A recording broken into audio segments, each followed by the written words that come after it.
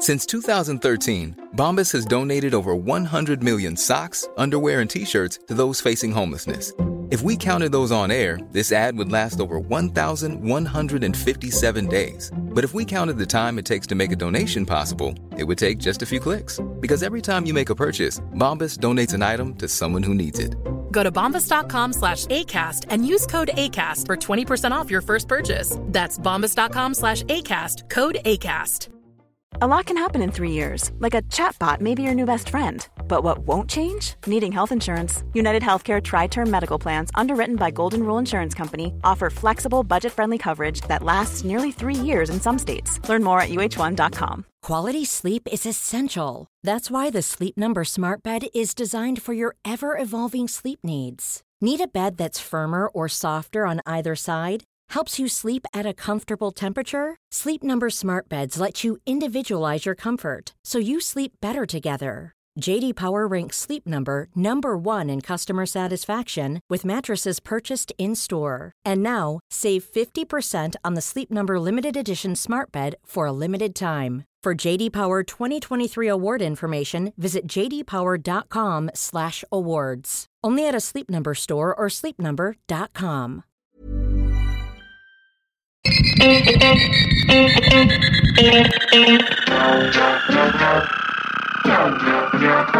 Welcome everybody to another episode of Dr. Matt and Dr. Mike's A to Z of the human body.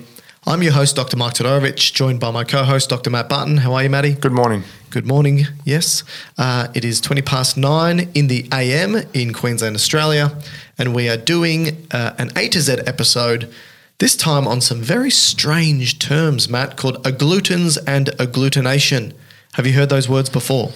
No. Oh, yes. Well, I hope so. So let's first go through the etymology. This is the basis of these words. And the Latin term glutinare... Gluten intolerance. Well, okay. You can keep to that because it's got the same etymology. What does glutinare or glutinaire mean? Something from wheat. No, it means glue. Oh, okay. It means to stick together. So glutinare, glue, and the prefix ad, which I've spoken about in many A to Zs before, meaning... Absence? No, on. Oh, on. Right? Ad means on, like addition. Okay.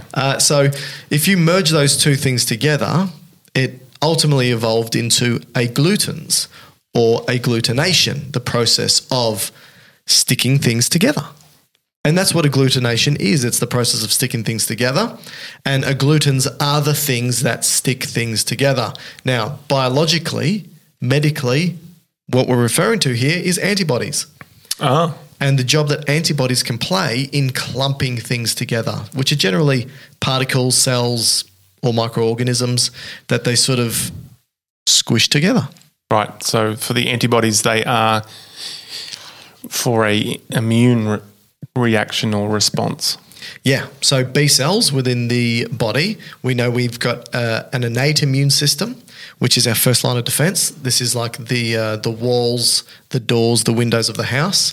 But we've got an adaptive immune system, which is sort of like the trained arm responses. You have this in your house? I got security guards, around that always walk the perimeter. Wow. Yeah, look, there's a lot of people after me.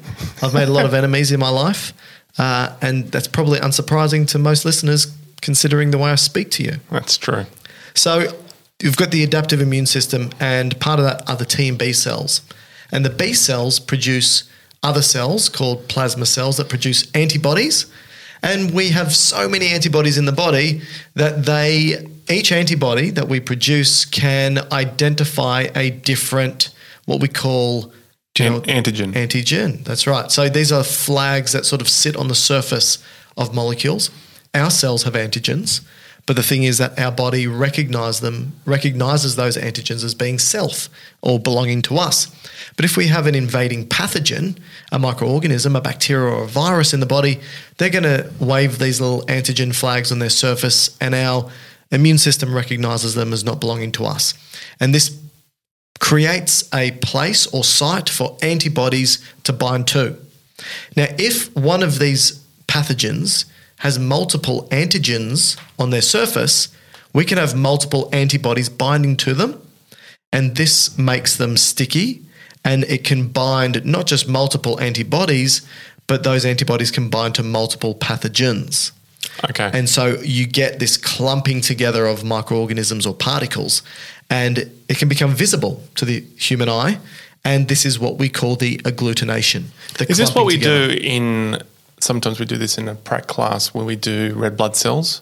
So that's perfect. Yeah, that leads to the next point, because probably the most common type of agglutination that we're aware of is the agglutination of red blood cells when we do things like... so the testing of type of not red blood cell types. Yes, testing for blood typing, basically. And so the way that this works is that you've got different types of blood types. You've got A, B, AB, and O. And then you've also got what's called a rhesus factor, which is another antigen in addition to that. So if you have a rhesus factor, then you're positive. If you don't, you're negative. So you can be A positive, A negative, B positive, B negative, AB positive, AB negative, O positive, and O negative. And they're the different blood types that we have. And they're all determined by the presence or absence of antigens on the surfaces of red blood cells. And so what we can do to determine somebody's blood type is I could take your blood out of your body, put it in a petri dish, and I can expose it to other bloods with various antibodies inside of them. And so, for example, if your blood type is B... I'm B. Okay, that was a good guess. B for Barton. All right. If your blood type is B and I put it in a petri dish and I expose it to antibodies of another blood type, well, it's going to clump together, right? Because if you're... As a reaction. Of a B blood type, you're going to create antibodies against other things, right? You're not going to create antibodies against yourself. So if you put your blood in a petri dish and it's B and I expose it to B antibodies, which somebody else could make, and somebody with a blood type A or O, then those B antibodies will bind to your blood type and it will coagulate and agglutinate, and I can go, oh, your blood type. Life is full of awesome what-ifs, and some not so much, like unexpected medical costs. That's why United Healthcare provides Health Protector Guard fixed indemnity insurance plans to supplement your primary plan and help manage out-of-pocket costs. Learn more at uh1.com. Quality sleep is essential. That's why the Sleep Number Smart Bed is designed for your ever-evolving sleep needs. Need a bed that's firmer or softer on either side? Helps you sleep at a comfortable temperature? Sleep Number Smart Beds let you individualize your comfort so you sleep better together. J.D. Power ranks Sleep Number number 1 in customer satisfaction with mattresses purchased in-store. And now, save 50% on the Sleep Number Limited Edition Smart Bed for a limited time. For J.D. Power 2023 award information, visit jdpower.com/awards. Only at a Sleep Number store or sleepnumber.com. B. But if I exposed you to antibody A, then there's going to be no agglutination because it doesn't recognize B. They're only anti-A antibodies. Does that make sense? Yeah. So, yes, that's one way that we tend to do it. Is that where it was first discovered? Yes, that's right. So the first time this process was seen was in the context of donating blood and understanding different types of blood. Yeah, probably more so in transfusions as opposed to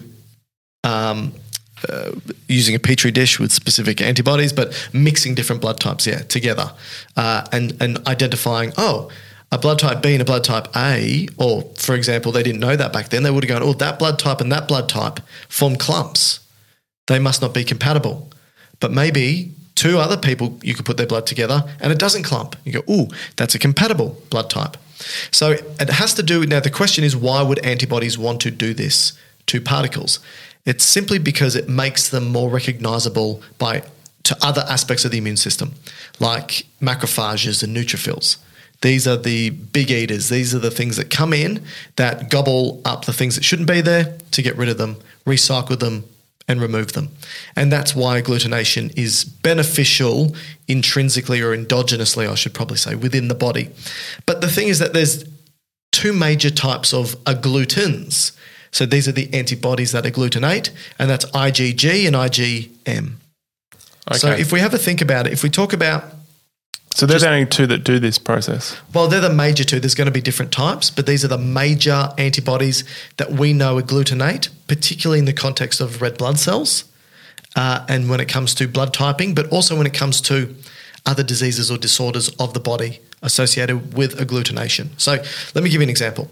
If you have an infection, in the early stages, IgM is usually one of the earlier antibodies to be released. In the later stages, IgG is released. In addition to that, IgM antibodies... Do they know why? I don't know why. I'm sure they being immunologists do, but I don't. IgM antibodies, they're commonly associated with blood typing for anti-A and anti-B antibodies. It's weird because we're using an M here and we're talking about blood typing with A or B. So what I'm saying is that you're blood type B, right? So if you're blood type B, I need an anti-B antibody that will bind to your blood type. Yep. This is usually mediated by IgM antibodies. So it's an anti-B IgM antibody that will bind to your blood type. Me being in blood type A, I'll need an anti-A IgM antibody. Now, if I want to bind to your rhesus factor, I need an IgG antibody. So I need an anti-rhesus factor IgG antibody. So these are the agglutins, these IgM and IgG antibodies. Interestingly, they tend to agglutinate at different temperatures. So IgM is known as a cold agglutin. Okay. And it agglutinates at temperatures below 22 degrees Celsius. And IgG is known as a warm agglutin, and it agglutinates best at warm temperatures, which is body temperature, 37 degrees Celsius. And there are some diseases, hypersensitivity disorders that do have cold versus hot responses, right? Yes. So if we talk about it in the context of agglutination and we talk about diseases or disorders, hemagglutination is a common one. Now, we've spoken about hemagglutination occurring when we're talking about blood transfusions and blood typing, often in the lab or, as a clinical diagnostic or test. But here I'm talking about an autoimmune disease. So where your body makes antibodies, these IgM, IgG antibodies, that tend to target your own red blood cells. Yeah, so that would be a form of anemia. Yes, so this would result in hemolytic anemia. Yes, yeah. So red blood cell tearing apart anemia, hemolytic anemia. So in some cases, if the temperature is warm, it would induce this response versus in other cases, if it's very cold. Yeah, so if it's heat-induced, it's probably an IgG-mediated, and if it's cold-induced, it's probably an IgM-mediated autoimmune disorder, right? Yeah. And so that's important. Now, if you had this disease or disorder, this hemagglutination, it's tearing apart your red blood cells. So like you said, you now have anemia. It's just called a hemolytic cause because they've been destroyed. And obviously the symptoms of this are going to be, well, typical of if you didn't have enough red blood cells. So fatigue and jaundice and other anemia-associated symptoms. Make sense? It does. I think that's all I've got for agglutins and agglutination. Brilliant. Planning for your next trip? Elevate your travel style with Quince. Quince has all the jet-setting essentials you'll want for your next getaway, like European linen, premium luggage options, buttery soft Italian leather bags, and so much more. And is all priced at 50 to 80% less than similar brands. Plus, Quince only works with factories that use safe and ethical manufacturing practices.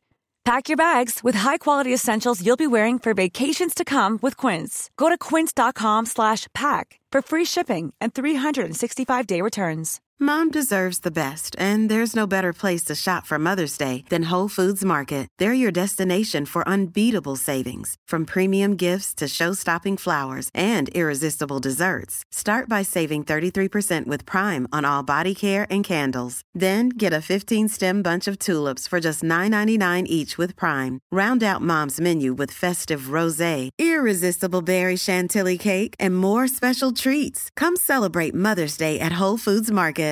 Hey, it's Paige DeSorbo from Giggly Squad. High quality fashion without the price tag. Say hello to Quince. I'm snagging high-end essentials like cozy cashmere sweaters, sleek leather jackets, fine jewelry, and so much more. With Quince being 50 to 80% less than similar brands. And they partner with factories that prioritize safe, ethical, and responsible manufacturing. I love that. Luxury quality within reach. Go to quince.com/style to get free shipping and 365-day returns on your next order. Quince.com/style.